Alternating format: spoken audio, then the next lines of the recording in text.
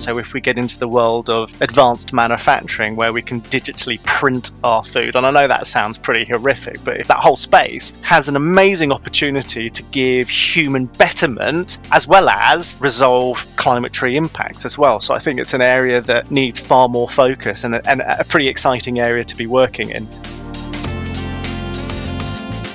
Welcome to the Stantec Design Hive, where we speak with our architects, designers, engineers, and experts about the big ideas that drive their work to design sustainable, equitable, and resilient communities.